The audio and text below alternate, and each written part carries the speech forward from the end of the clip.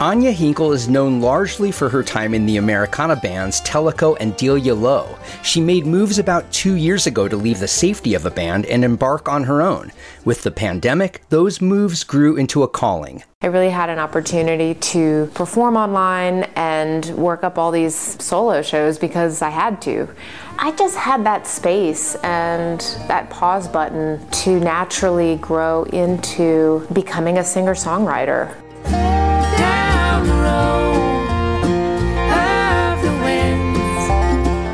That pause button gave me the confidence in those songs, in the lyrics, in the vocals, feeling like that's enough without a whole band behind you, backing you up. The new album is Eden and Her Borderlands, and at least musically and vocally, Hinkle straddles the bounds of bluegrass and country, but she's also sprinkled in lyrics drawn from the social dynamics of 2020. She mentions a song called What's It Gonna Take, which she co-wrote with Graham Sharp of the Steep Canyon Rangers. We had gotten together to write the day after George Floyd was killed, and that was what was on our minds, and we wrote about the whole experience that unfolded in this country. What's gotta give to finally live the American dream? Tell me what's it gonna take? Just that one song I feel was really relevant to what happened last summer and what we're still kind of processing.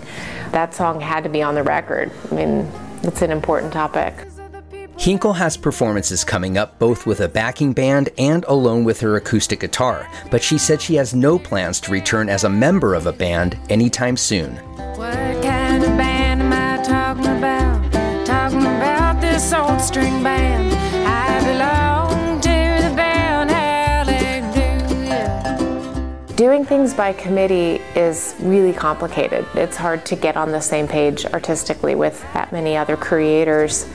I find it very freeing to make those decisions on my own, and also very disorienting. You have to be stronger. You can't just look to the other guy in the band or the other gal in the band and say, well, what do you think?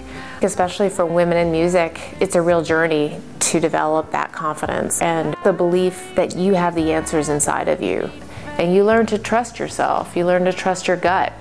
And Eden and her borderlands, Eden and her borderlands.